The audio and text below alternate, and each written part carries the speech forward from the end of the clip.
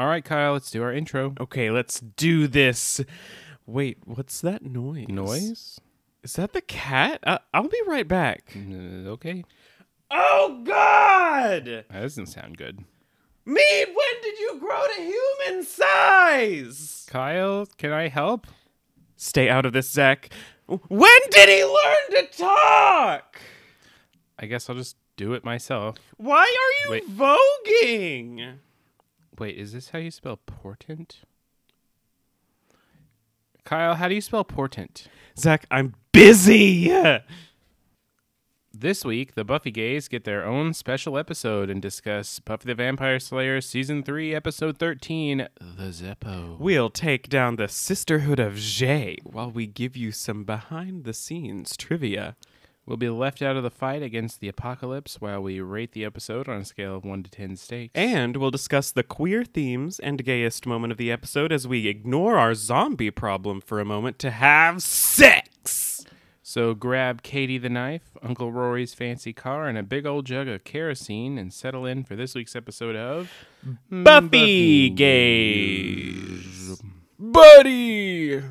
Hello all, I'm Kyle. And I'm Zach. And we're a couple of small-town gays who love Buffy the Vampire Slayer. Together, we'll examine each episode of this trailblazing series through the lens of our own queer experiences. We'll dive deep into the stacks to break down each episode, Share some behind-the-scenes trivia at Scooby meetings, and explore queer themes as we stand against the forces of darkness.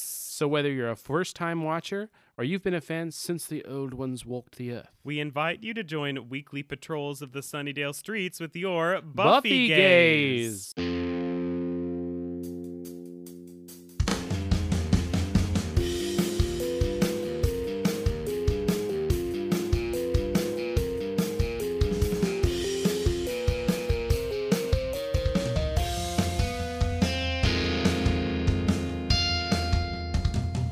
Hello, Zachary. Well, hi there. I just have to point out that Zach has an empty snack bowl beside him that was previously full, and I made him finish his snack before we could start recording. Didn't want to get those, oh my god, we're the eating of the podcast comments. Yes, you should know better by now, Zachary. You have literally eaten a snack while we were recording, and I had to ask you to repeat the thing you said. Mm-hmm. It was like trail mix or something. And what? And what? That's why I'm here, to keep you from being mauled by people with misophonia. Do I not have feelings? Do I not deserve to snack? No, you don't, actually. So before we get started with our trivia, I want to bring up some stuff that Katie messaged me. So first of all, in amends, we talked about Angel's tattoo, and I think we sort of... A tattoo, son. I think we sort of already came up with it probably was not, a real tattoo, and she confirmed that it's because apparently sometimes they forget to put it on him, but we were wondering about why this particular tattoo, and she brought up that it's actually a symbol, a well-known symbol in Ireland at the time. It's the symbol of Saint Mark, and so it's it would have been around at the time that he was in Ireland. Mm-hmm. So because apparently, so this thing is a lion with wings because Mark supposedly had a dream once where there was an angel appearing to him as a winged lion. Oh, I thought it was a bird. Oh, apparently it's a winged... You're talking about Angel's tattoo? Mm-hmm. Girl, that's definitely a lion with wings. Mm. So we specifically asked Katie in Gingerbread what a papal encyclical was. And she confirmed to us that it is a Pope newsletter, and I just want to read the example she wrote for me. She said, so it's Dear Father John, I heard there's a bunch of people having the sex in your area. Tell them to knock it off or they're going to hell. Maybe have them send me some money to make up for it. Love, Pope. And that is a direct funny quote. Yes. From Pope. So I just had to read that. All right, Zach, are you ready to give us some trivia for the Zeppo? Is. So this episode first aired on Tuesday, January 26th, 1999. It was directed by James Whitmore Jr., his fourth time directing Buffy the Vampire Slayer. His other credits include Faith, Hope, and Trick, Beauty and the Beasts, and I Only Have Eyes for You. All right. Fair enough. So the name of this episode, The Zeppo, refers to one of the Marx brothers, which Cordelia sort of references. Yes, she doesn't explain it, though, and I had no idea. Like, I even have had it explained to me before, and I had completely forgotten. I don't know what that means. Sometimes when I watch the show, I'm like, okay, this is an example of, like, the writers / Joss Whedon's film nerd self being expressed in these characters, and I'm like, why would they know about this? Right. But anyway, so Zeppo Marx was the fifth of the Marx brothers and the youngest. The others are Chico, Harpo, Groucho, and Gummo. And so he was a performer, but he didn't really get a lot of comedic material because they had like these comedy movies. And he usually played the straight man, or plays, I guess, and movies. And so that's where kind of the insult comes from, that he's like not essential. Huh. So anyway, I would consider the straight man not the sexuality variety, but the comedy variety. Right. I would consider them very essential to that sort of thing. But what do I know? I have never ever seen anything of theirs. Nope. So I have no idea. I mean, I've seen like clips of them in like other things, but I've never watched any of their stuff. Sue me. Yeah. Nick. Yeah. I guess I will. I'm planning on it. Lawyers are drafting up papers as we speak. Oh God. He's finally doing it. He's divorcing me. Nicholas Brendan apparently cried when he read this script because he was so happy, because like what it meant for his character, I guess. That's a lot. I know. I was reading that, and I always take IMDb stuff, and like I also look at like this Buffy wiki and stuff for trivia, and I'm kind of like, that sounds made up. But anyway, I'm just reporting what I found. Right. Allegedly. Nicholas Brendan, we will not contact you to either confirm nor deny. We'll just leave it up in the air. Right. Sorry. So, yeah, Nicholas Brendan, famous friend of the pod. Even though we constantly bash his character. Except not. And he's also, like, in prison. I think so. I don't know. He's got all kinds of, like, allegations against him that are not fun. Bum, bum, bum. Famous enemy of the pod, Nicholas Brendan. Friend to enemy in about 10 seconds. So, the structure of this script and like the concept is an homage to Rosencrantz and Guildenstern Are Dead. Oh, right. Which, if you don't know, is like this existentialist play by Tom Stoppard. And it's following like these two kind of more minor characters from Hamlet. Shakespeare's Hamlet, and then the main characters are just kind of like background diversion stuff. That's really cool. I hadn't even made that connection. I love that. Yeah, I thought that was neat as well. Wait, so who wrote that? Tom Stoppard. Oh, you said that, didn't you? I sure did. God damn it. Okay, thank you for reminding me. Mere moments ago. Anyway, and then I found this piece of trivia on IMDb that is actually wrong. Oh. It says Xander loses his virginity to Faith. I'm going to skip that sentence. And that one. Xander becomes the third Scooby Gang member to lose his virginity, according to IMDb, which is wrong. If you count Oz, it's correct. Nope. What? Because... So Cordelia mentions, in she kind of like hints that she has had sex in Bad Eggs, and then Buffy has had sex, and then we know Oz has had sex. Well, so Cordelia's was like, we had a discussion about that. Because I remember saying like I wouldn't be surprised if like she was just being a little obtuse there and like wasn't actually like it sounds like she has had sex, but like actually it hasn't. But we don't know the status of Cordelia's. We don't know it virginity. for a fact, but you could intuit from that she has had sex. So he's either the third or fourth. Yeah. So IMDb cites Cordelia as one. So anyway, they were wrong because they left out Oz. Gotcha. So, and Oz has definitely said that he has had sex directly. Yes, he has. So, unless they're just not counting Oz in the Scoobies, which is weird. Yeah, it would make no sense to count Cordelia and not Oz. Right. So, anyway, that was all the stuff I want to say at this time. All right. The writer of this episode is Dan Weber. It's his second and final episode. Unfortunately, I've enjoyed his work. His other episode was Lover's Walk. Mm-hmm. So goodbye, Dan Weber. You will be missed. R.I.P.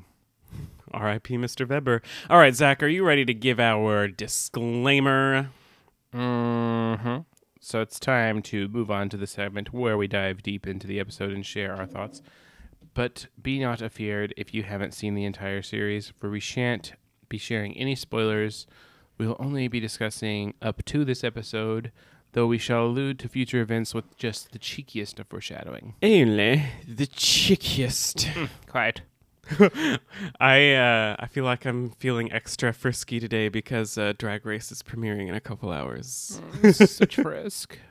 And you mentioned this, and I don't know if we're gonna leave it in the episode or not for Helpless, but the previously on Buffy the Vampire Slayer is just Quentin Travers saying You're fired.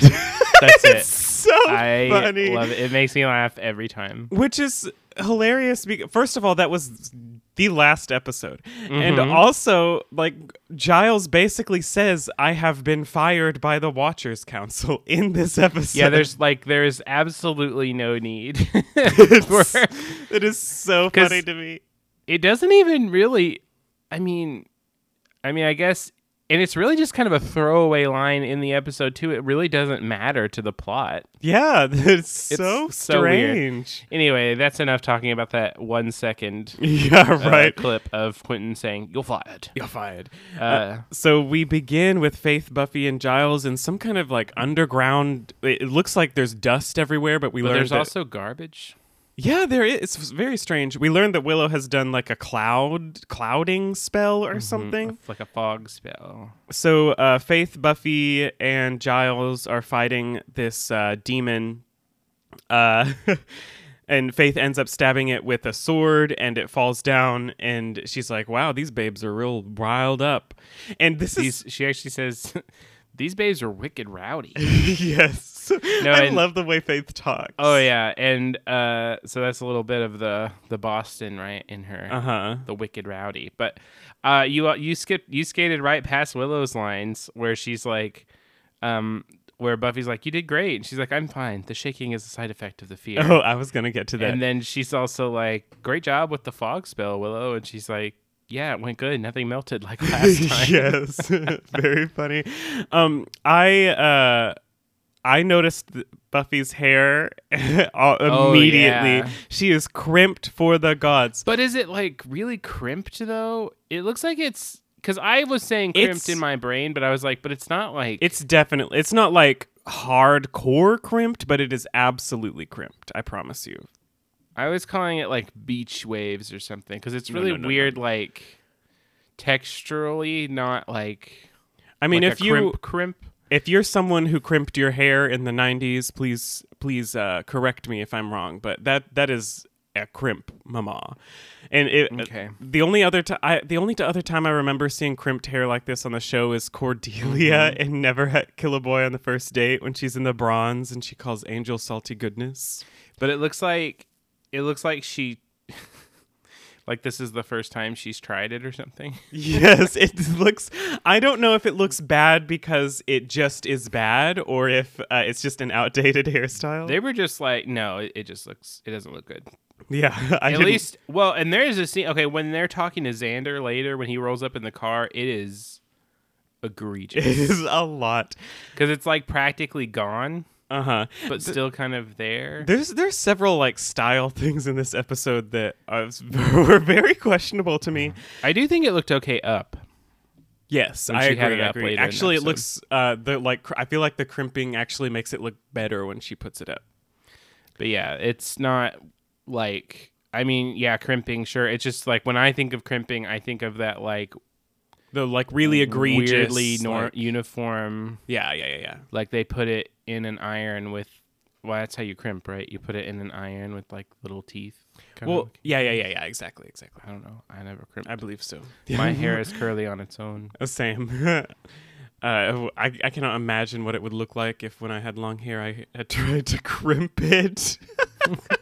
But anyway, so ridiculous. so yeah, they're looking around for Xander, and then he's under a big pile of trash. Like, what happened to him? Where did the trash come from? Who knows? And he's like, I think we have a hit. And he says he's in tip-top shape, and he also says, if anyone sees my spine, try not to step on it, which I thought was it feels a little bit like a throwback to the unaired pilot where Buffy's like, that was my favorite spine. It's just another spine joke. And just the wording, when people talk about their spine, they talk to Xander about how one day he's going to get hurt or killed or both. And Or worse, expelled. or worse, expelled. And Buffy suggests that he should be Frey adjacent from now on. And he's like, but I distracted him. He pummeled my head. Wait, excuse me, who at a crucial moment distracted the lead demon by allowing her to pummel him about the head? Yes. The writing in this scene is really British sounding for some reason. True. And Pummel him about the head. Yes. Faith suggests they burn the bodies. And Willow's like, I brought marshmallows. She's like, Buffy said they should. She said, "Should we burn the trio?" yes. And Willow's like, I'm occasionally callous. Everybody kind of gives her a look. Yes, that was so funny. Oh yeah, that is one of my favorite Willow lines. And Giles is like, well, I want to know. I want to find out who they are and if there are more of them. Like, I knew there was a nest here, but I thought it was vampires. And Xander says, bring them on. And he does like this weird... I didn't write down this joke because I don't understand it, because it has something to do with Mr. White and Clark Kent. And I was like... He's like, if Lois and Clark get all the good stories, how am I ever going to be a real reporter? He's referencing Jimmy Olsen, who is... Who's Mr. White? The editor of the newspaper. See, when he said Mr. White, Daily Planet, Daily Globe, Gotcha. Daily Planet. When he said Mr. White, my brain immediately went to Clue, and then I was like, and then I just the rest of the joke just completely flew over my head. That's Mrs. White. Yeah, I know. Yeah. So there's this Jimmy Olsen joke, which Cordelia reprises later, which I also think is weird. Yeah, I agree. Like Cordelia doesn't seem like the type. I think you could. Well, we'll talk about it later. So after Xander doesn't get the joke, we cut to the intro, and afterwards he is at school outside. Would we call this the quad? What is this? This is like, yeah, I guess, or the courtyard. I don't know. No, it's not the courtyard because the courtyard's where the stairs are, right? Yeah, and it has that fountain and everything. It's like a big outdoor area with the. I think this might be the place where he like they went. Those guys were eating hot dogs in the pack. Anyway, yeah. Anyway, Xander's just really, really needing to engage these randos, and they're just ignoring him, tossing a football to each other. Send me the football. And Doug ends up tossing him a football, but Xander doesn't catch it, and it hits some 30-year-old man's My note Ziploc says, bag of food. What is this 30-something-year-old man doing in school? And Cordelia does mention later that he's been held back 3 times or something. Yeah. But that would still only make him like 21. It's pretty egregious. Like, I mean, not all of them, I guess, are older than they're supposed to be, pretty much. But he, in particular, is. Yeah. Well, also giving him a goatee was a weird choice. This could be Giles's brother, right? I mean, not that like high school age kids can't have facial hair, but it's also just like, I don't know, the way he's styled and just like, I don't know, his face, like he has an aged face. Like, it is egregious. There's a poster behind him with a bunch of different animal butts that says "Butts are gross." What? And it's like about cigarettes. Oh, okay. I was like, is that homophobic? But yeah, it kind of is. that reminds because about how straight people don't clean their butts. Right, exactly. That reminds me of the episode of Bob's Burgers where Gail has gotten into painting animals' anuses, and then like some woman tries to, I don't know, shut down the restaurant because they're displaying Gail's paintings in there. Yeah, I remember. So Xander's like, sorry, Doug's arm is like spaghetti. We're all very sorry for him. We get a drop of the R slur. Yeah, I was like, ooh, yikes. Ooh. I'm surprised it's taken this long. Ew. Ew. But yeah, no, that was like. Yeah, I think. Wait, haven't we had it already? I thought that happened already. We've had moron a lot, oh, but okay. I don't think we've had the R, like the R word. Xander also mentions that he was tested, I guess, for something, which is also very cringy. Like, the whole that whole sequence. And he's like, I'm not challenged or anything. And it's like, okay, we can go move past moving this along. part. And then he's like, I ought to cut your face open. Yeah, it's a really intense reaction to knocking down your Ziploc bag of chips. This child, or I guess he's not a child anymore. This grown man needs some help. Yeah, and he even offers to give him a new soda, and he's like, I'm going to murder your face. It's like, you want to be starting something? And Xander makes a Michael Jackson joke. He's just like very intense. Incredibly. Wait, what was the Michael Jackson joke? I missed it. To be starting something. Well, he's just like, something Michael Jackson. He just like, because Jack says that, and he's like, oh, I listened to Michael Jackson too, or something. I don't know, something like that. I don't remember that at all. That's where after the Michael Jackson exchange, that's where I wrote, this guy is 40. Anyway, I just missed that totally, I guess. Yeah. Anyway, he says go ahead. Him and his friends are going to kick his ass till it's a brand new shape. Mm-hmm. And then Cordelia kind of walks up and she's like, of all the humiliations of yours that I've witnessed, that's the latest. That's so funny. Xander insists that he can take this guy, and Cordelia calls him O'Toole and also uses his name Jack later, and says that he could macrame Xander's face. Right. And then I was like, wait, what is macrame? And then I remembered. It's like it's sort of like knitting, right? Something like that. Like, I know every time when I hear that word, it makes me think of when this really stupidly specific thing, because of who I am as a person, is when Bianca Del Rio was making fun of Laganja for having like some kind of weird thing on her weird head. hat. She's like, Miss Thing comes in with a macrame pot holder on her head. Yes, that's funny. So she's like. He mentions how like he's faced all these demons and stuff, and he's not that scared of them, and he's super scared of him. And Cordelia's like, well, unlike all the demons, Jack actually noticed you. And it must be so hard when all your friends are really cool and you're this little nothing. You must feel like Jimmy Olsen. Right, which I thought was funny. I do think it is feasible that she was around Xander enough that she picked up some comic book True, that makes nerd sense. Stuff. It is really weird, though, that she makes that reference. Yeah, it is. Yeah. And I wrote, not Cordelia explaining the central conceit of the episode. Right, exactly. We're laying it all out right here. She calls him the boy that had no cool. Yes. That's so funny. I don't know if that is a Harry Potter reference, but it sounds like the boy who lived. Probably not. Probably not. It's just incidental. I mean... It did come out in 98, which I feel like would have been around the time this was written. So I doubt. Well, only I felt like it was older than that. I think, right? 98 or 97. I believe you. It's just I've never looked at the years they were released, so but it just felt like to me like it was earlier, but I don't remember 97 or 98 very well. So I don't know. I was 2 and 3 years old. So he insists that he has a lot to offer, and she says, you're the useless part. You're the Zeppo. That's the title of the episode. We've had a lot of episode titles in episodes recently. We've had Amends, we've had Helpless, we did not have Gingerbread. And she's like, there's this thing called Cool, you should look it up. A subliterate 12th grade 3-time repeater has it, and you don't. What? I thought she's talking about cool. Grade 3-time repeater. No, she says 12th grade. 3rd grade 3 times. Anyway, whatever. And she walks away and she says, there was no part of that wasn't fun. I also noted that Xander's pink sweater look is actually pretty cute. Yeah, I like the sweater over the button down. Mm-hmm. Well, and like it actually fits in.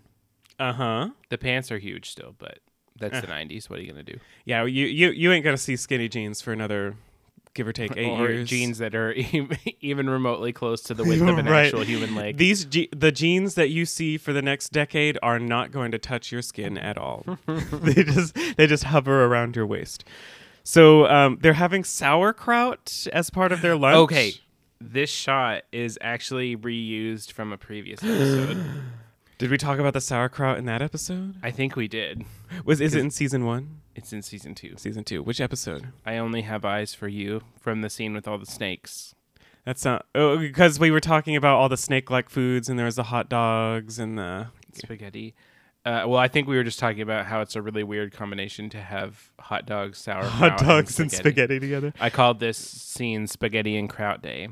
Spaghetti and if you and notice, Xander is speaking, but he's not in the shot. Oh. Well, yeah, because they're already at their table. Mm-hmm.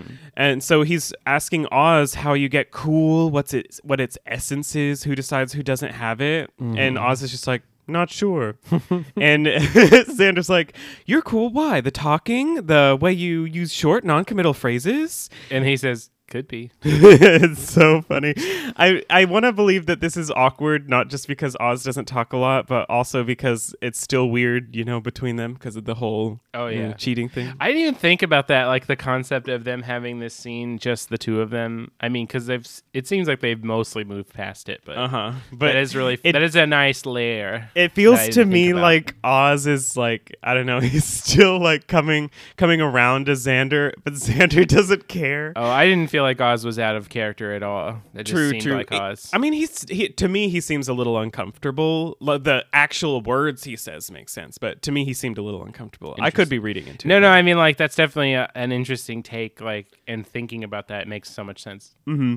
And Xander decides it's because Oz is in a band and he should learn an instrument. And he's like, is it hard to play the guitar?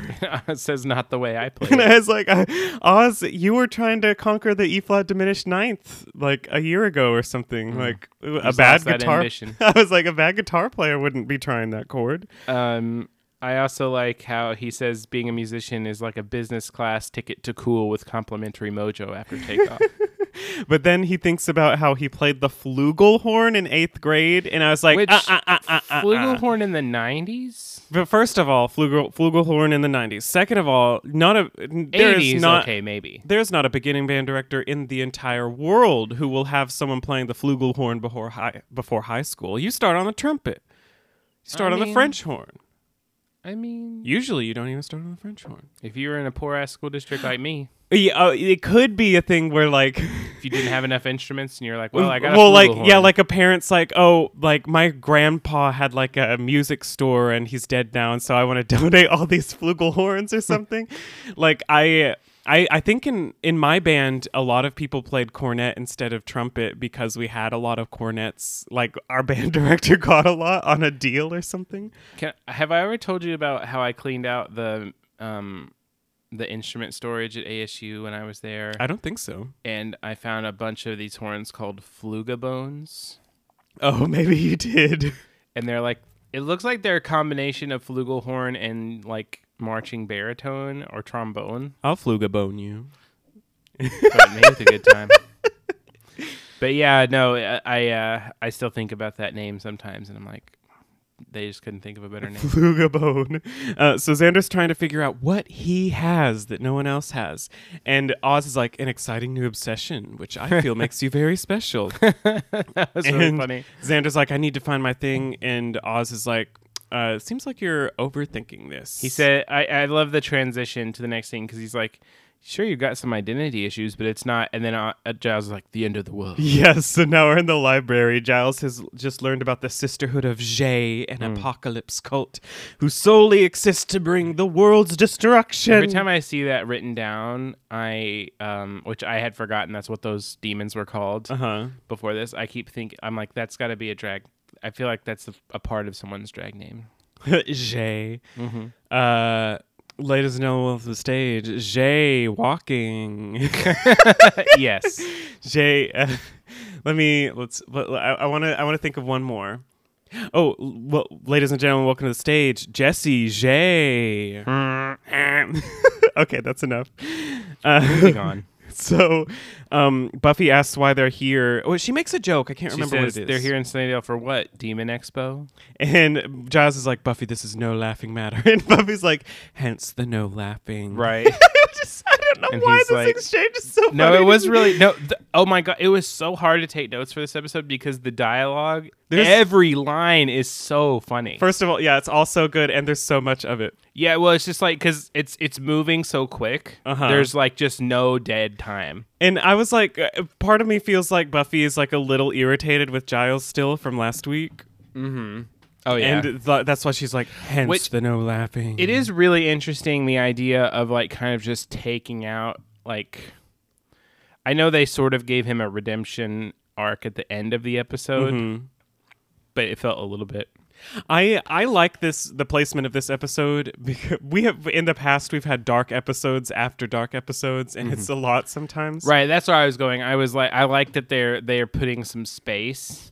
Yeah, I agree. Like, it would have been interesting for them to explore like Buffy slowly coming back to like feel for or forgive Giles or whatever, but like I do like that it didn't like kind of derail the season. Yeah, and also like they're all business this episode, and I legitimately don't remember if it's brought up again or if she acts differently towards him or anything. So I'm like interested. The only thing she did to get back at him was eat all his jellies. Yes, that's not yet though. We gotta wait. I know we love the jellies. So yeah, Oz comes in. Sorry. Giles drops, I know I'm no longer your official watcher, which is like, right. Yeah, what we did not need the previously on Buffy. And so, Oz comes in, and Giles, he's like moody for some reason. Maybe he can sense the Hellmouth thing even when he's not turned. I hadn't thought of, maybe that's the reason he was acting weird with Xander earlier. I still don't think he was acting weird, but I mean, well, he definitely is now. I respect your take. Because he's like, he comes in and he's kind of moody, and he's like, well, you know me, after Giles says he's cutting it close. Still same old OG. So Buffy asks why the sisterhood is here again. And Giles is like, I don't know. Giles is like, I found some artifacts, and based on this astral cycle. And Buffy's like, I don't need to see the math. Giles, I don't need to see the math. Yes. Which is really funny because it kind of is a throwback to like when they were talking about when Oz was talking about Giles explaining werewolf stuff to him, and he's like, he said that basically, but he said it with a lot more words, and he used a globe. Yes, very funny. And so Giles says that they intend to open the Hellmouth, and we get this really egregious like reminder of where the Hellmouth is. Well, and like really creepy, intense, like kind of the music is very like this ethereal kind of like I don't know, I'm trying to think. It's reminiscent of like a Game of Thrones or like a like a horror movie. Like it's really intense, some kind of like chanting Latin-y kind of sounding music, and then it kind of, he's like, the one that's 20 feet away from where you're standing, and it kind of zooms over to that table. Yeah. And Oz has now turned. And we get a werewolf howl for emphasis. Oh. So Buffy has explained this stuff to Willow, and Willow's talking about how she has nightmares about the Hellmouth demon, and she's like, basically all my nightmares that don't revolve around academic failure or public nudity are about that thing. And I was like, Willow, you are a liar. You also have nightmares about singing opera and croaking. Well, but that was before she saw the Hellmouth. That's true. I guess maybe she's not afraid to sing opera anymore. So she's seen other things now. Yes, I have to bring up their outfits. So it looks like Willow is wearing pajamas. She's wearing these pants with like this plaid pattern. They look like pajama bottoms. And she's wearing like a zipped up hoodie. And Buffy is wearing this super long fur lined winter coat. So funny looking to me. And this is the day where her hair is like really, really crimped. Oh, I wrote that it looks like the crimp is just not strong. To me, it looked like it was almost gone. Oh, maybe I'm thinking of when No. I thought it was really crimped. Anyway, maybe I'm remembering incorrectly. You are incorrect, sir. You are incorrect, It sir. looked like she had slept on it or something. Like it was almost gone. Ugh. Oh, and Willow says, one time it attacked me while I was naked and late for a test. So all three of her nightmares In her together. dream. Yes. Right.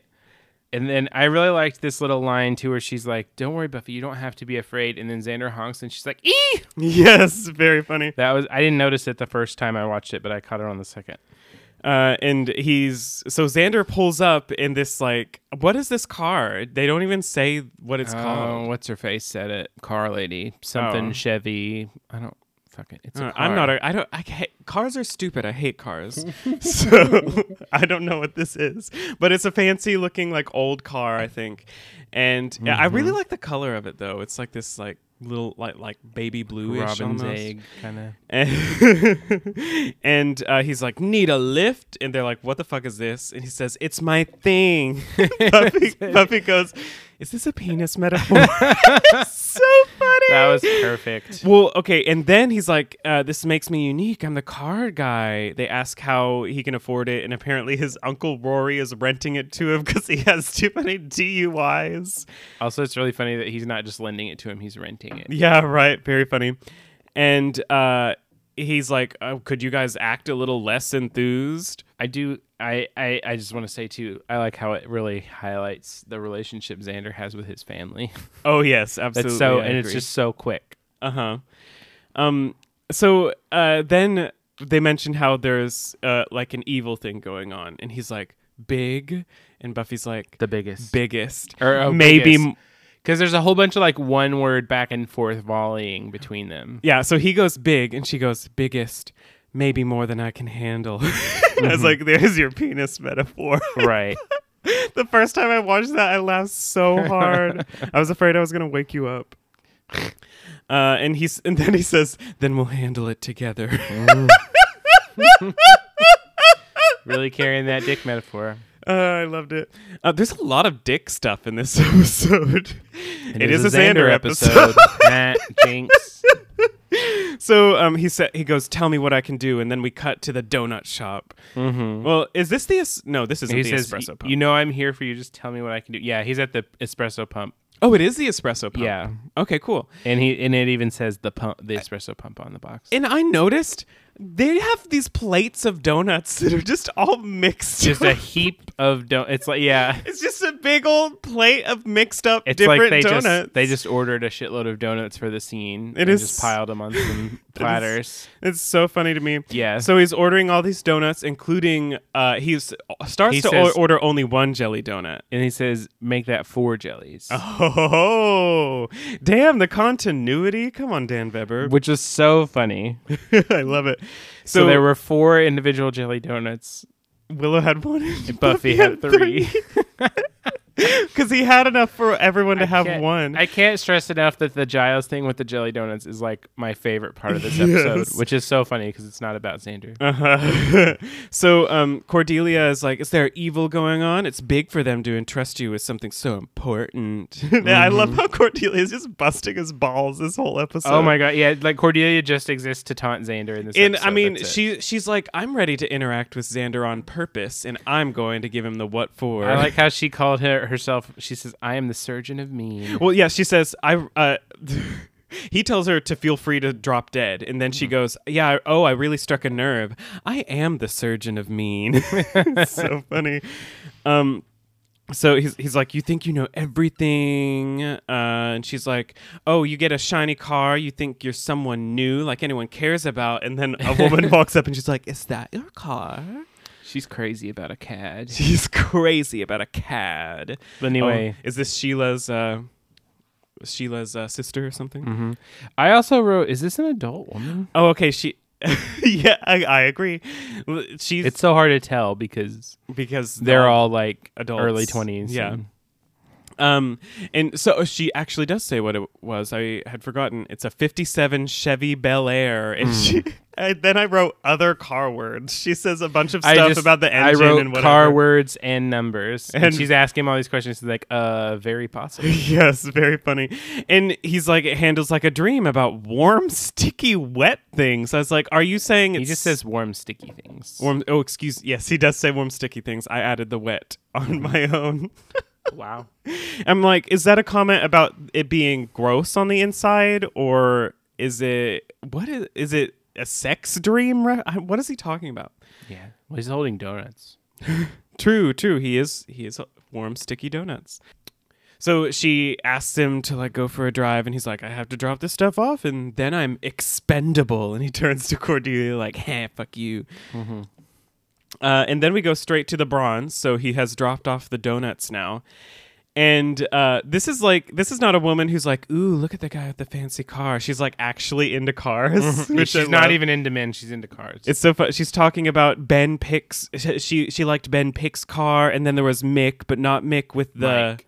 Oh, excuse me, Mike. But not Mike with the... She left Ben because his upholstery was shot. Yes. And she left him for Mike, but not Mike with the... not Mike with the BMW, but Mike with the Mercedes. I don't remember. She wanted Mike with the Mustang. I forgot what the other one was. Angel she comes starts in, listing all these car parts again. Yes, and Angel comes in, and this is the first time Xander has ever been happy to see Angel. He's like, Angel, my friend, my buddy. It's so funny. And Angel comes up and he's like, where's Buffy? I've seen portents. Mm-hmm.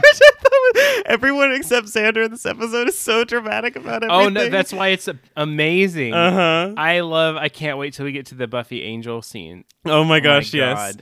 I've seen portents. Yeah. So funny. And then he's like, I can help or whatever. And he's like, no, it's best you stay out of harm's way. Which is really weird because that's never been a concern of anybody before. I mean, I say weird, like, obviously we know what they're doing, but and you could be like, well, he got hurt kind of badly in that last fight, but Angel wasn't there. He doesn't know. I mean, I guess Buffy could have told him in the beginning of the episode when he was buried under all that debris. Yeah. Right. But Angel probably doesn't know about that. So but he gets thrown into things all the time. It's not like that's abnormal. Yeah, exactly. But no, it's still funny though. And so Angel's like, no, stay out of harm's way. And then he leaves, and he's like, the woman's like, hey, you want to go for another drive? And he's like, I've done. So they leave the bronze. And he's like, I've done quality violence for those people. They act like I'm a klutz. And then he immediately hits a parked car. Yes, he hits a parked. I wrote he hits a car butt. And then he says, well, it's not. And then he says, the end of the world, because what's his face? Jack. Out. Yeah, Jack O'Toole. We cut to Oz, and he's growling in the cage while they're researching. Cranky Oz in the library. Yes. Willow says, he's cranky. Mm-hmm. And she says, can't dogs sense, like when an earthquake's something, they bark, or cows lie down, or something like that? Yeah, is that a thing? Do cows lie down? I think I've heard that. I have no idea if it's true. I don't think I've ever heard that. Probably bullshit, but maybe. I don't know. And I do think animals are supposed to be able to sense earthquakes. That could be like a myth. I don't know. I've never actually read a real, actual like research thing about it. So who knows? We learned that the Sisterhood of Jay eat their foes to celebrate their victories. Buffy says they couldn't just pour Gatorade on each other. Yes, very funny. Giles leaves his office and he's like, the council will take my calls, idiots. And I agree with his sentiments. They're fucking stupid. Yeah. What the actual shit? Do you actually care about whether the world ends or not? Yeah, I'm calling you from a hellmouth to tell you that there is an apocalypse. There is a literal apocalypse happening. But I mean, it's not like they have ever helped them, but they sent Kendra with a sword once. The Watchers Council is just laughably incompetent. It's so bad. God. And so Willow's like, we still have to go through the books of Farion. Mm-hmm. Everything's so fancy. He talks about contacting the spirit guides. Yes. And then he's like, the fate of the entire world rests on this. Are we out of jellies? Yes. And then they're like, Buffy's Did you want jellies? It's like, I'm the one who always says, let's have jelly in the mix. And then Willow's like, Buffy ate 3. She's like, we're sorry. Buffy ate 3. It's so funny. This scene, like, amazing. Yes. I love it. Chef's kiss. And before that, Buffy was like, she's like, this reading isn't getting us anywhere. I might have to hit the streets. I might go check out Willie's. Oh, right. And then setting that up for later. And then Giles says, well, if Xander makes another trip, and she's like, no, Xander has to stay away. Like, he can't even come near the library says, again. I need to know that Xander is safe, and then he's being threatened by O'Toole.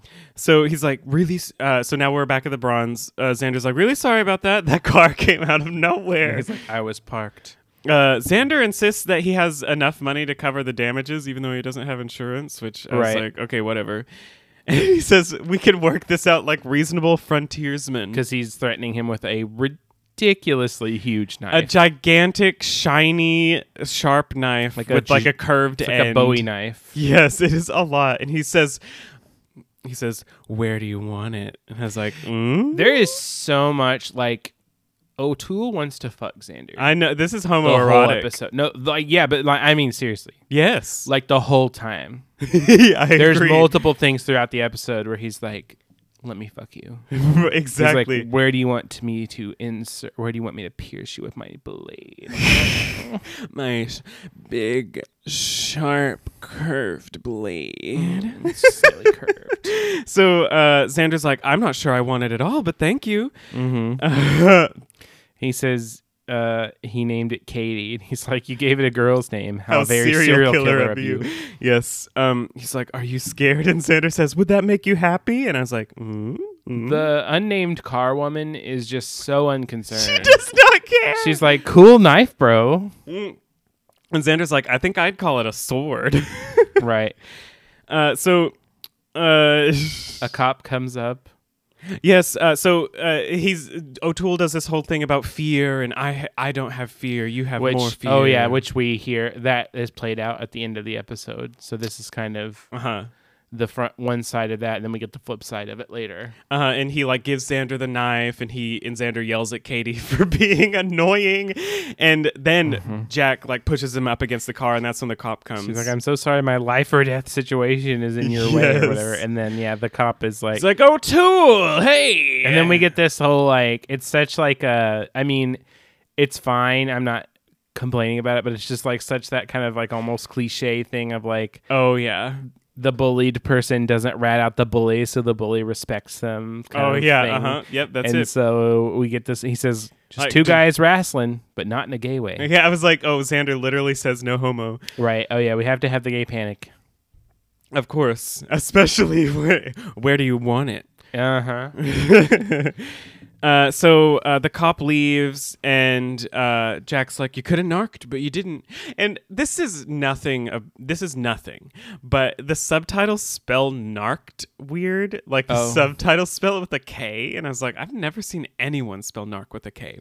So anyway, I just had to point that out. So he's like, I like you. You two want to have some fun. And the woman, I don't think we ever get her name. She says, like with driving. Yeah, this surprisingly enough, I don't think the Xander episode passes the Bechdel test. Quelle surprise.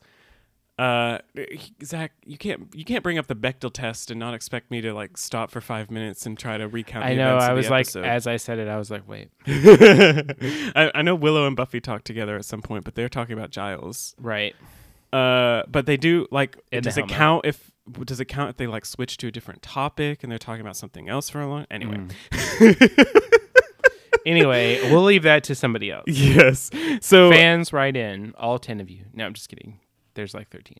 Yes. So Xander takes Jack to go for the boys, and it turns out that they go to a cemetery. Why are they in a cemetery? Well, we see very quickly Jack is like slicing his palm with a knife and spilling his blood onto a grave. He has like a chicken foot or something on a necklace. And he's reciting like some kind of spell or something. And out pops a guy in a Letterman, a very large teenager. With a bullet wound to the head. Yes, and who is ever so slightly rotted. And he says, buddy! And Jack says, Bob! You big hideous corpse, come here! And they hug. I told you Grandpappy could work that mojo. Yes, and that's when the girl with them runs away screaming. She doesn't do it when he comes out of the grave. She waits until they like headbutt each other. Right. You had to wait till after the commercial. Yes. So he's like, man, you raised me. Oh, and something. Okay, so he says something interesting here because he's like, how long have I been out? And he says 8 weeks, had to wait for the stars to align. And he's like, have you been taping Walker, Texas Ranger for me? Anyway, I say that's interesting because he says later something that sort of contradicts that. Not the Walker, Texas Ranger thing, but the timeline. I am not sure what you're talking about, so I'm excited to hear. We'll talk about that when we get to it. I think it's fun. It's like a fun, like it's dated in like a fun way that he's asking if he's taped Walker Texas Ranger. Yeah. And it's like, of course, like a fucking dude bro high school boy loves Walker Texas Ranger. My mom liked that show back in the day. She also had a Total Gym. Oh. Do you know what that is? Yes, I do. It was like the Chuck Norris exercise product of the day kind of thing. So we talk about how Big Bob is back in action. And Xander's like, maybe I should let you guys catch up. And Jack's like, no, you're our wheelman.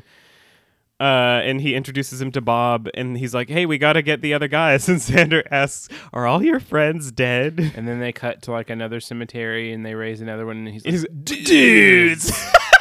So funny. Like fucking Jeff Spicoli from dudes. Jeff Spicoli from Fast Times at Fast Times at Ridgemont High. Had too much wine already. Fast Times at Ridgemont High. Yes, very funny. We cut to the Restfield Cemetery, which we've been to before. Is that the cemetery where Angel got the glove of Minnigan? Or is it maybe a different? I know we've been to the Restfield Cemetery before. I don't remember. So Giles is like speaking Latin to contact the spirit guides, and they're basically like, "No," and leave. Yeah, it's really funny because they have this really dramatic scene in Latin, and they're like, "Do not disturb us again," and they disappear, and then Xander pops up, and he's like, "Xander," and he's like, "What are you doing here?" He's like, "Just raising some heck." So they they're like, hey, Xander, we gotta go. And Xander's like, hey, can I help you? And Giles refuses his help. He's like, you have to stay out of trouble. And Xander says, no chance of that. Right. And Giles is like, there's something different about this menace. Something in the smell air. the stench of death. He's like, yeah, I think it's Bob. Very funny. We may all be called upon to fight when it happens. And Xander's like, when what happens? And Giles is like, we should be okay. We only need a few weeks to prepare. And that's when we cut to Willie's. Yeah, and he's like, tonight? Yeah, Buffy's like, tonight? And Willie's like, before sunrise is what they... Oh, wait, I have to be more injured. Before sunrise is what they said. And the bar has been ransacked. And your Willie gets more continental accent every time. They were looking for Angel, and they were also looking for you. It's so hard I can't do the voice and also act like I've been stabbed. Nothing could stand in that way. Tonight was the night. And Buffy tells him the ambulance is on its way, and he's like, I know my clientele ain't nuns and orphans, but I ain't seen nothing like these demons. I'm like doing a Southern Belle accent as well. I tried to warn you. I don't know nothing about no Sisterhood of Jay. I wasn't able to warn you. Okay, Blanche Devereaux. Could not. So the Hellmouth opens. They're going to be the least of your problems. If I were you, I'd find Angel, go somewhere quiet, and start thinking about what I do my last night on Earth. I literally am a Southern Belle now. Jesus fucking Christ. So he says, I think about what I want to do for my last night on Earth, and we immediately cut to Bob outside of like the convertible Ruth going, let's get some beer. Right. And another guy's like, well, let's go pick up some girls. We'll hang out at the Taco Bell. Right. And then the guy that's the most rotted, not deteriorated. Gutted. What's rotted? Gila monster. Starts with a decomposed. Yes, the most decomposed of them all. And he's like, those jackals, something. He's like, man, we took them out after they threw you off that bridge. And I was like, are there gangs in Sunnydale? Yeah, it seems like it. Prophecy Girls has this whole thing about white boy gangs, and this is the originator of it. Yeah, they're all out there snapping fingers and I guess so. pirouetting at each other. When you're a jet all the way. When you're a jackal. Birth to earth. Sperm to worm. Sperm to worm. Womb to tomb. So one of them suggests they bake a cake. Very important. And Bob mentions how he got killed at the liquor store by an Armenian guy who had a gun behind the counter. I was like, I want to know this story. Well, I'm assuming he was trying to rob it. He must have been. Just imagine, like, maybe he's also been held back 3 times. But, like, imagine if he wasn't and he's this teenager trying to rob a liquor store. He is wearing a Letterman jacket. That's true. They buried him in his Letterman. Realized that. Right. Oh god. It didn't do anything about the bullet wound. No one they just wanted to leave him be. So he's like, we should go back there and kick his ass. Yeah. And then he goes yeah, and he does it so loud that his microphone he peaks his levels on his microphone and you can hear it in the episode. So funny. Yeah, I like how bro-y that guy is in particular. It's very funny. And so Jack decides that they're going to bake a cake, and they pull up outside of a hardware store. He tells Xander to keep the motor running, and Xander doesn't question this at all. He's like, I'm pretty sure nothing's open, guys. And they break the windows. He's like, but they're always open for crime. Yeah, it's like, now I'm involved in crime. I'm the criminal element. Having a car sure is cool. Yes. And then he sees Willow, who got the current magic shop owner who hasn't been murdered Yes, the third yet. one so far. It's Uncle Bob's magic cabinet right now. And she woke him up to buy some supplies for some kind of spell. So she and Xander see each other, and she's like, it's happening tonight. And Xander's like, that would be...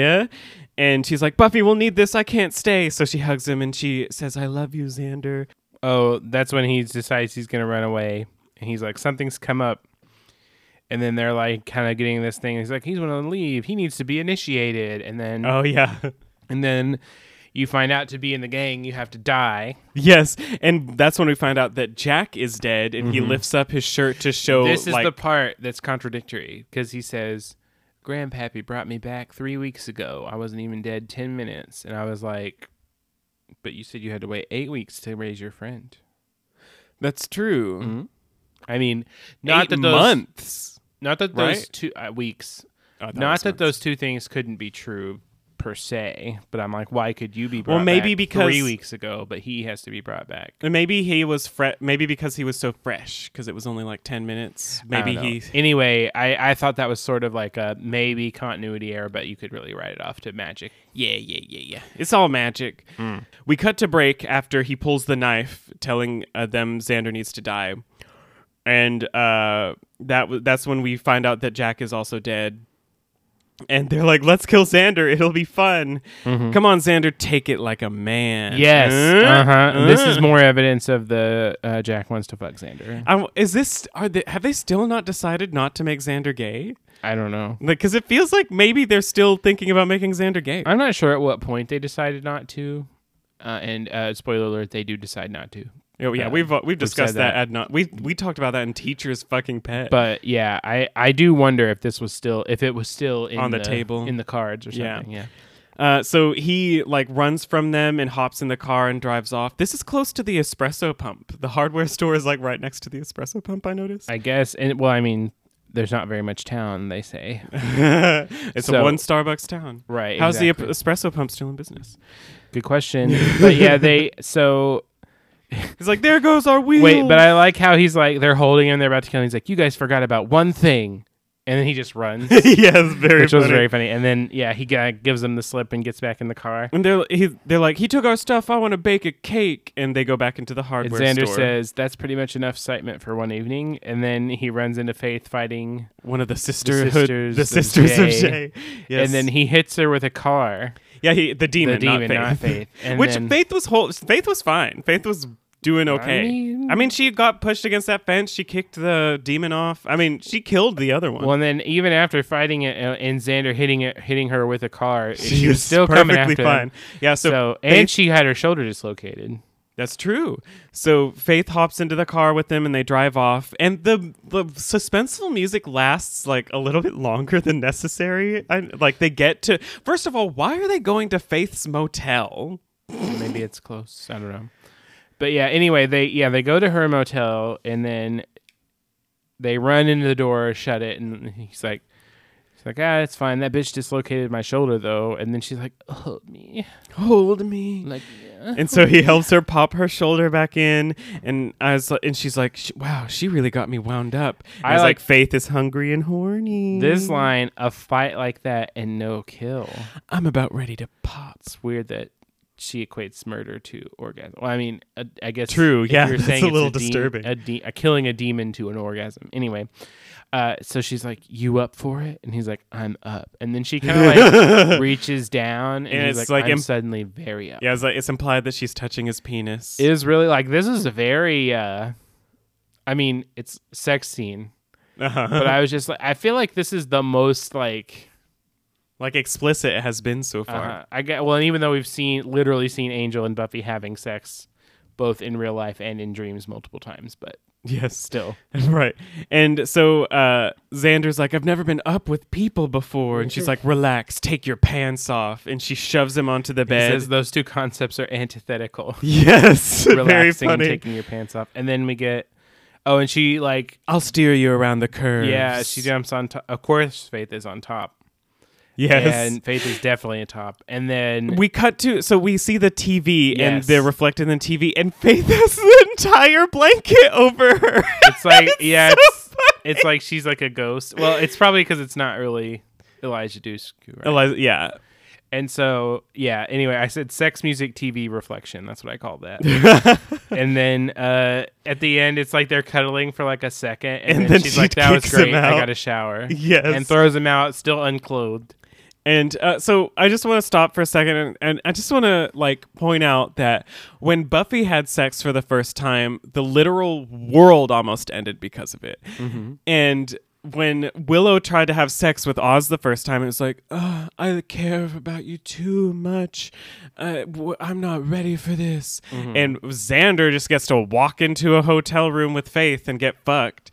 But that's the whole point of this episode. Like, there's so many huge things that happen, but it's just so like, that happened. It's just that's like the conceit. Yeah, I'm just like, oh, so it doesn't have to be a big deal when it's Xander. Well, but also, no, I get what you're saying. When it's a man. Yeah.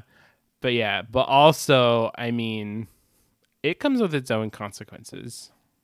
Its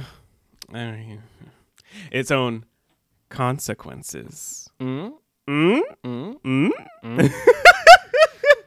might have been thinking about that when I phrased it. All right, so we cut to Willow, and she's in the library, and she's like, I've never seen him like this, because he's all growly and stuff. Mm-hmm. And Giles is like, he can sense the Hellmouth is going to open. He opens the cage, and Willow has to trank him twice while Giles holds him down. And she's like, I hope you're not mad at me in the morning. And we don't know what she's going to do with Oz just yet. When they say she's got to move him before he wakes up. Yes. So they're moving him somewhere. Where could that be? I don't know, Zachary. Probably not the basement.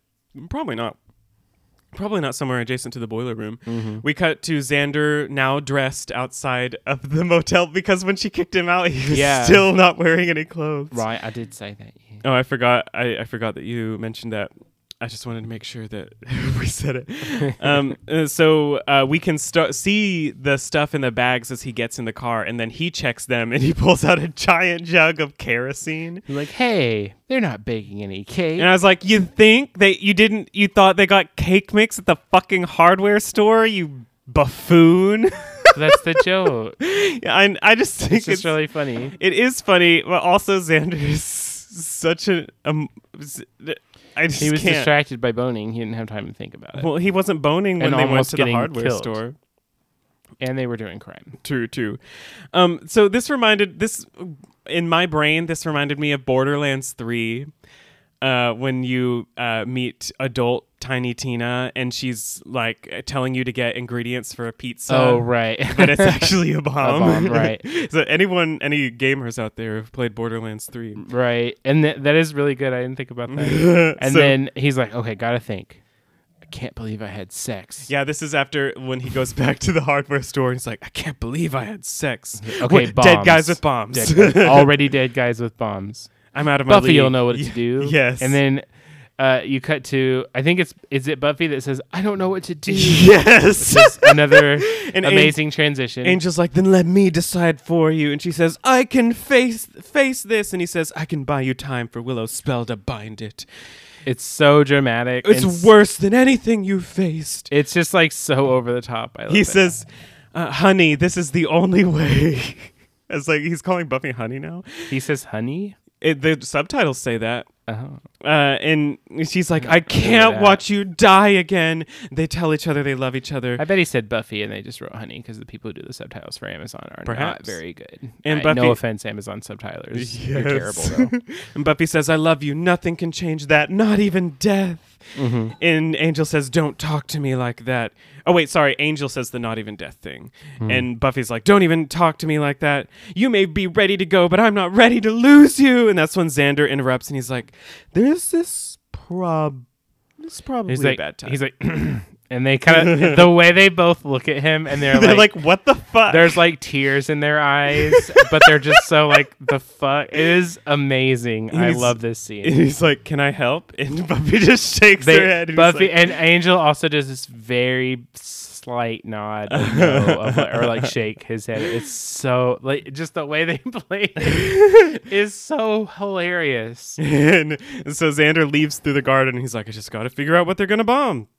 And we cut to the school. I wonder what they're going to bomb. Giles is reciting a spell, and there's this big symbol on the floor over the Hellmouth.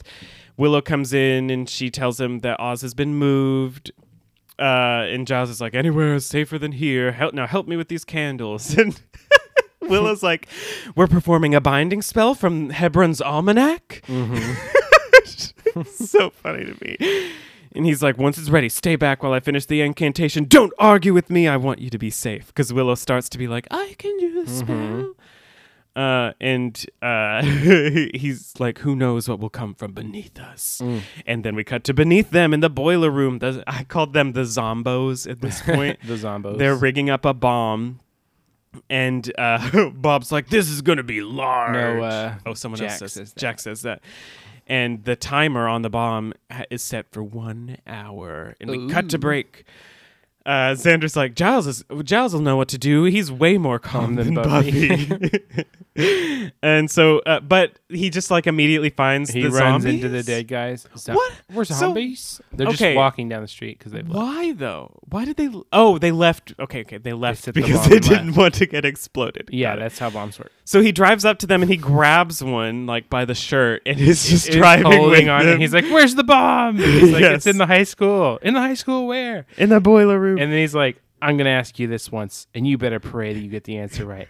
How do I defuse the... And he knocks off his head with a mailbox. I probably should have left out that middle part. Oh, my... Yeah, that was so fucking funny. And that runner, they do again with him later, too, which is so funny. Yes. Well, so he's like, I probably should have left out that middle part. I'll talk about it in a second. Actually. And then they cut to the fight, and Giles is like, oh, God, it's grown. And that's after they show Xander running into the high school and he can't open the basement. And he's like, where's a Slayer when you need one? And so the Slayers are in the library. And Giles says that. And Xander runs past the library. And then one of the zombie guys peeks and he's like, wow. And then he just leaves. And then that one, I can't remember Bob, he gets the axe and he's like, good for chopping. Yes, so they have split up. They're looking for Xander. And Xander gets into the cafeteria. Bob finds him. They fight. Xander ends up knocking him down, grabs the axe from him, and he uses... This is actually like kind of neat and clever. He uses the axe as a crowbar to knock the soda machine onto And then the him. other guy comes in and he's like, you should have learned by now. If you're going to play by fire, you got to... And then the guy just runs away. Yeah, I wasn't finished. He says, note to self, less talking. It was so funny. I love that runner. And then They both run into a room and then run right back out, and then the demons are chasing them, the sisters of Jay. Yes. And then they eat the other guy. Yeah, so all of that happens after this little short segment where Buffy like gets blown out of the library and she's like, Faith, go for the heart. Yes. Yeah, and so Xander does all that. The guy gets eaten. And he's like, okay, boiler room. And then like a hellmouth head bursts out. Yes. And he's like, other way. Yes. So he makes it to the boiler room by chopping open the locked door with the axe. And he makes it to the bomb. He's like, dumb guy, little bomb, how hard can it be? And that's when Jack attacks him. I do think, too, it's really funny, and I just want to mention and kind of discuss for a second, like how Xander, this is a lot about how like Xander sort of sees himself as this like action hero. Uh-huh. But then he's really not. Mm-hmm. And there's so many of like the things with like him trying to do the like big epic speech. And and getting cut off because it doesn't really work like that. Okay, yeah. So I have more to say about that when it happens in a second. So Jack and him are like just talking about the bomb, and he's like, I'm not leaving till it's disarmed. And Jack's like, I guess you're not leaving. He pulls out Katie, the knife. He's like, I'll carve you up and serve you with gravy if you piss me off. You'll pay the price. I'll cut out your eyes and your tongue. I'll break your fingers. And Xander's like, in 49 seconds. They keep fighting, and eventually they stop, and Xander just kind of stares him down. He's like, I know what you're thinking. And then he finally does get to have his action hero speech. Yeah, and he's like, you'll die too, it looks like. And he's like, who has less fear? I'm not afraid. Sorry. That was word salad. God damn it. Xander's like, who has less fear? And Jack's and the question really is, who has less fear? Which he's turning around what? Yeah, the thing that Jack said to him earlier. Yeah. And Jack's like, I'm not afraid to die. I'm already dead. And Xander's like, this is different. Blowed up isn't walking around and drinking with your buds dead. It's little bits and swept up by the janitor dead. I don't think you're ready. They have this stare down, and Jack asks Xander if he's ready, and Xander says, I like the quiet. So I wanted to bring up this. So there's this like runner in the episode of Xander like talking too much and like being like too elaborate and trying to do all these like crazy things like an action hero and be like all punny like Buffy. But here, like, he's not like trying to make any jokes, or he's like just kind of being real, and he is talking to this guy. He's like wasting time and stuff like that, and like trying to, not really intimidating him, but just like being very matter of fact with him. Right. And I think it's really neat to me that like he's at this point he's kind of dropped that facade of like the whole action hero thing, and he's being a little bit more real. Right. And he's still like talking a lot to him, but he's being more real with him, and that's what ultimately ends up keeping the bomb. Well, no, yeah, because it's like, because he's like the whole fantasy thing that he's doing, but this is like him really doing something heroic. Yeah, and I thought that was really neat. As magical and hilarious and amazing as he thought. It's just him basically being like, I am willing to die to save my friends, to keep you from blowing them up. Are you willing to also be blown, like die permanently and not be able to be brought back? And I just want to be a little cheeky here and be like, and I mentioned that this immediately put in my brain thoughts of a large moment in season 6. And that's all I'll say about that. Indeed. And so, yeah, I like the line he says, too. He's like, I like the quiet. Yeah, he says, you'll be blown up, too. And he says, I like the quiet. And, like, there's this kind of intense stare down, and we got the tick. Upstairs, it is not quiet. Oh, I just wrote crazy fight interlude. Yes. They're, like, all hacking at the Hellmouth monster and being thrown around. Are you sure it's not just the Hellmouth, Zachary? And I still think of it as that. I called it the Hellmouth earlier. I didn't notice. And anyway, and then so then we cut. It's got like 3 heads this time. Also, I mean, it's also kind of funny because like even if he started running right when they started fighting, he wouldn't have probably made it out of the school before it blew up. Yeah, right, exactly. Like, what was it? What did he think he was going to do? It is kind of unclear how powerful this bomb actually is, because it looks like both a pipe. It's like a jug of kerosene and some gunpowder, I think. Anyway, so then they have a stare down. He kind of looks at the door, looks at Xander. It's like it's so funny too, because it's like under 10 seconds, but there's at least 12 ticks. Yeah, right. Well, and I want to like I want to give young Nicholas Brendan props for like this face acting here, because he's like like totally silent, and sometimes he like does like a little smile, but you can tell he's like really stressed out and scared. And then the guy finally diffuses it, and he has this moment of like, oh my fucking God, holy shit, holy fuck, holy fuck. Yes. And he's like, but keep it cool. And he's like, good boy. Yeah, good boy. And then he gets to the door and he's like, I don't think I want to be seeing you on campus anymore, Jack. And he leaves, and Jack's like, I'm not going anywhere. And he opens this He door. says, the first time you turn your back, and then he pulls the door open, and Oz jumps out and eats him. Yeah. Oh my God, it's so funny. So then we get the next day with the ethereal music in the background. Willow's like, even after the Hellmouth was closed, we could still hear it screaming. And we see Buffy's arm in a sling. Oh, yeah. And she's like, I'll never forget that thing's face. Its real face, I mean. And Buffy's like, Angel was only out for a few minutes, the longest of my life. And then she like looks at Giles and she's like, it was the bravest thing I've ever seen. And then Giles is like, the stupidest. And somebody's like, no one will ever know how close it came to stopping. Yes. And then Xander comes up. He's like, they're like, you're lucky you weren't at school last night. It was crazed. Yes. And he's like, well, give me that quiet life. Anyone want a snack? Oz? And he's like, no, I'm oddly full today. That's so funny. And Cordelia approaches Xander and she's like, look, it's Mr. Excitement. Do you have donuts or what the So the thing I wrote here was donuts or bombos lessons in lack of what bombos? Okay. Anymore. Bimbos. Okay. Bimbos. Oh. So Cordelia approaches him and she's like, are you getting donuts or hanging out with bimbos or getting lessons in lack of cool? Or giving lessons in lack of cool? And he doesn't say anything and just walks away and she's like, what? And she repeats it 3 times while he walks away silently. To Cordelia's taunts. Yeah, and I like the ending of him like just keeping it to himself. Mm-hmm. That was like, it's a nice thing to see Xander do.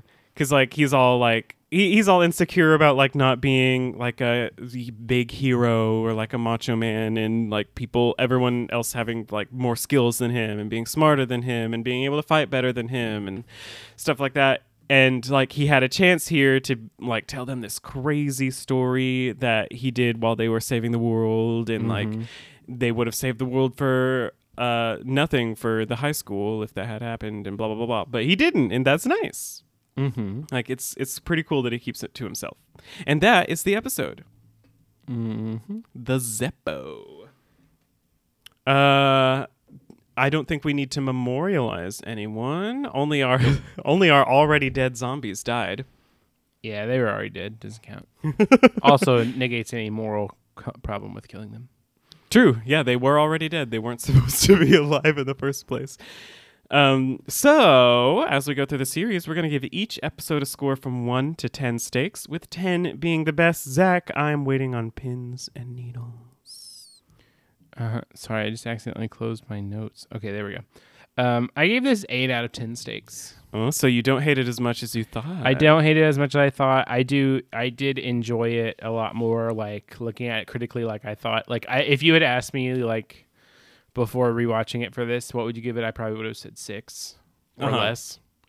But no, it is very fun actually to watch. Yeah, when you and Paul were like, I don't like the Zeppo, I was like, am I remembering it wrong? I like the Zeppo.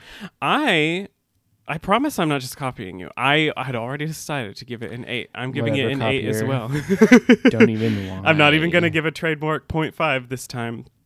It's really fun. There are times when it gets a little bogged down in dialogue, and I am left wanting to know a little bit more about what happened in the apocalypse scenario, which I know is the point, but I don't like not getting to know everything. So that's just a personal reason. Yeah, I think all of that just kind of goes to heighten it.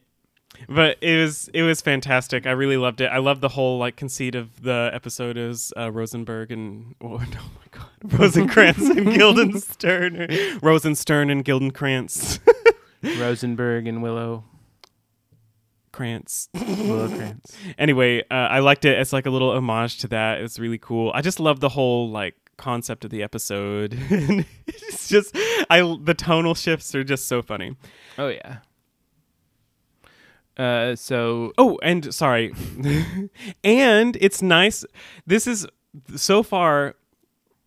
Bewitched, Bothered, and Bewildered was pretty good too, but Xander was a trash bag in that episode. yeah. And this is a good Xander episode where Xander is not a giant we do trash need to talk bag. about that. That is a good. This is a Xander centric episode where he actually really is the hero, and not like, and it doesn't really feel like a shoehorned in like shitty macho man kind of thing. It's like it's so real to his character. And it fits because everything about it is like how he's awkward and like actually a goober and like all these things, and like nothing is what he thinks it's gonna be, which I love. Anyway, let's move on to the episode MVP. I'm on tenterhooks to find out who's the MVP of this episode for you. I can't not give it to Xander. Yeah, I mean he gets so few. He's gonna get so few. He doesn't get a lot, and he absolutely deserves this one. Yeah, he does. He does deserve this one. And it could have been. I mean, not that like. The not as much of a jerk as you could have been award. Right. So it really could have been something really obnoxious. Like he saves Buffy and like Conan the Barbarian carries her out or something. I'm really glad they didn't do that. And I'm glad that his whole thing has nothing to do with anything else that was going on. Yes. Except he actually did save all of their lives. Although I do wonder, would there have still been an apocalypse if they all blew up? Well, Question. I imagine that they like killed the Hellmouth demon like right before, and like stopped the Hellmouth from opening like right before the bomb would have gone off. That's just what I think in my brain. There's no actual evidence to support that. So that. Yeah. So yeah, it's Xander, and I just again I love that he doesn't like brag about it or anything at the end. And even though there's like horny Xander stuff, it's like. I'm it's still a little weird, like I talked about earlier, like, and also like I don't know, Faith is hot. Why is she having sex with Xander? I mean, like she could find someone better, but Xander's it's kind of hot. It's fine. And the whole thing about like it's like all we do when Xander loses his virginity and is ready to have sex with someone for the first time is I just had sex. Wow, so cool. And I just had sex. When Buffy does it, the fucking it felt so good. Angel gets on the side of a fucking blue people zapping demon and then tries to fucking suck the world into hell a few episodes later. But that's perfect. Xander's the Zeppo, so it doesn't matter when he has sex. True. Well, yeah. I'm thinking of it from a more meta perspective of like, when the girls have sex, it's a gigantic deal that they're not virgins anymore. And for men, it is still a gigantic deal, but it's not a world-ending gigantic deal. Right. No, I get what you're saying, though. All right, so it's time for Zach to give us a brief queer analysis of this episode. Zach, what you got for us? I mean, well, so I think the like biggest, most obvious theme is like kind of this feeling of being extra or being left out from society that like queer people often kind of experience, how we're excluded from lots of things. I mean, for marriage, for instance, forever, which, we finally did get that, but it's not safe still. Right. And I think just the idea of kind of feeling like the extra person, like people in the LGBT community. I mean, and even within the community, there are members of that community who may feel the same way, like trans people who are often kind of treated shittily by the community at times at large, or like we're kind of left out of movements where it's like, well, we got ours, we're done with you, sort of in a way by some people. What it makes me think of are specifically like asexual and aromantic people. Yeah, I was going to bring that up too, but yeah, I'm glad you mentioned that. Yeah, exactly. Like, the idea of like being someone who's apart and separate from mainstream, right? But then also within your group of non-mainstream people, you even feel excluded. Yes. So something that I can't like, I mean, I guess as like a cis white gay man, I can't comment on as much. Right. But just like acknowledging that it's there. Like in terms of like, I can't say what it's like, but I know that it happens and I want to acknowledge it, and I think it's important for us to look at that and work on that. In a way I can relate to this personally is like I had like a small group of friends like in high school that like we weren't like I don't know, we were kind of aside from a lot of people, and we had like this kind of like close-knit smaller group, but I was still the gay one and the one who was not a Christian. And I am very fortunate that my best friends from that time have actually changed a little bit in a way that makes me feel more safe to be friends with them as an adult who has friends to choose from. But that's a way that I was able to relate to it personally, because even though I was in this group of like slightly othered people in different ways, I was still like apart from them in those other ways. Yeah, that's perfect. I think that goes with it perfectly. And it was specifically in part because I am a gay person. I also wanted to analyze the idea of Jack just obviously wanting to fuck Xander. Yeah, Jack is he just doesn't know how to express his sexual frustrations, unfortunately. Right, which is such a common like thing. I mean, well, we've already seen it once with Larry, right? Where it's like, Larry, I'm angry because I'm gay, and so I pick on you because I think you're gay, kind of thing. Yeah, exactly. And I just want to put my Katie in you. Where do you want me to stick Katie? So anyway, I think that factors in as well. I so agree. Now that we've done that, Kyle, what's the gayest moment of this episode? Good boy. The equivalent of tapping him on the head. Especially this guy who's been all like dominant and macho to him this whole episode. Mm-hmm. Yeah, that was I was like, oh, Xander's a dom top. Right. Just kidding. Faith was on top. Faith is the dom top of this episode. Yes. So that's what I chose for gayest moment. I think it's there much less anything abstract more top energy than kicking somebody out as soon as you come? That's true. The diffusing of the bomb was the climax. Anyway, yeah. So a good call. I agree. Thanks. All right, Zach. Do you want to tell everyone where they can find us now that we're done with the episode? Yeah. Thanks for listening. This has been The Zeppo. If you liked what you heard, please make sure to give us a 5-star rating and review us on Apple Podcasts. You can also support us by leaving a 5-star rating and review on Apple Podcasts and Spotify. And I already kind of said that twice. Whoops. And you can also follow us on Instagram, Twitter, and TikTok at BuffyGaysPod. You can also reach out to us through our email at buffygays@gmail.com or leave us a voice or text message at anchor.fm/BuffyGays. Please share us with your friends as well. This has been season 3, episode 13 of Buffy the Vampire Slayer. Join us next week when the shit hits the fan in Bad Girls. Turd fans. What could this possibly be about? Till next time. Talking about the bad girls. Bad girls, sad girls. I'm Kyle.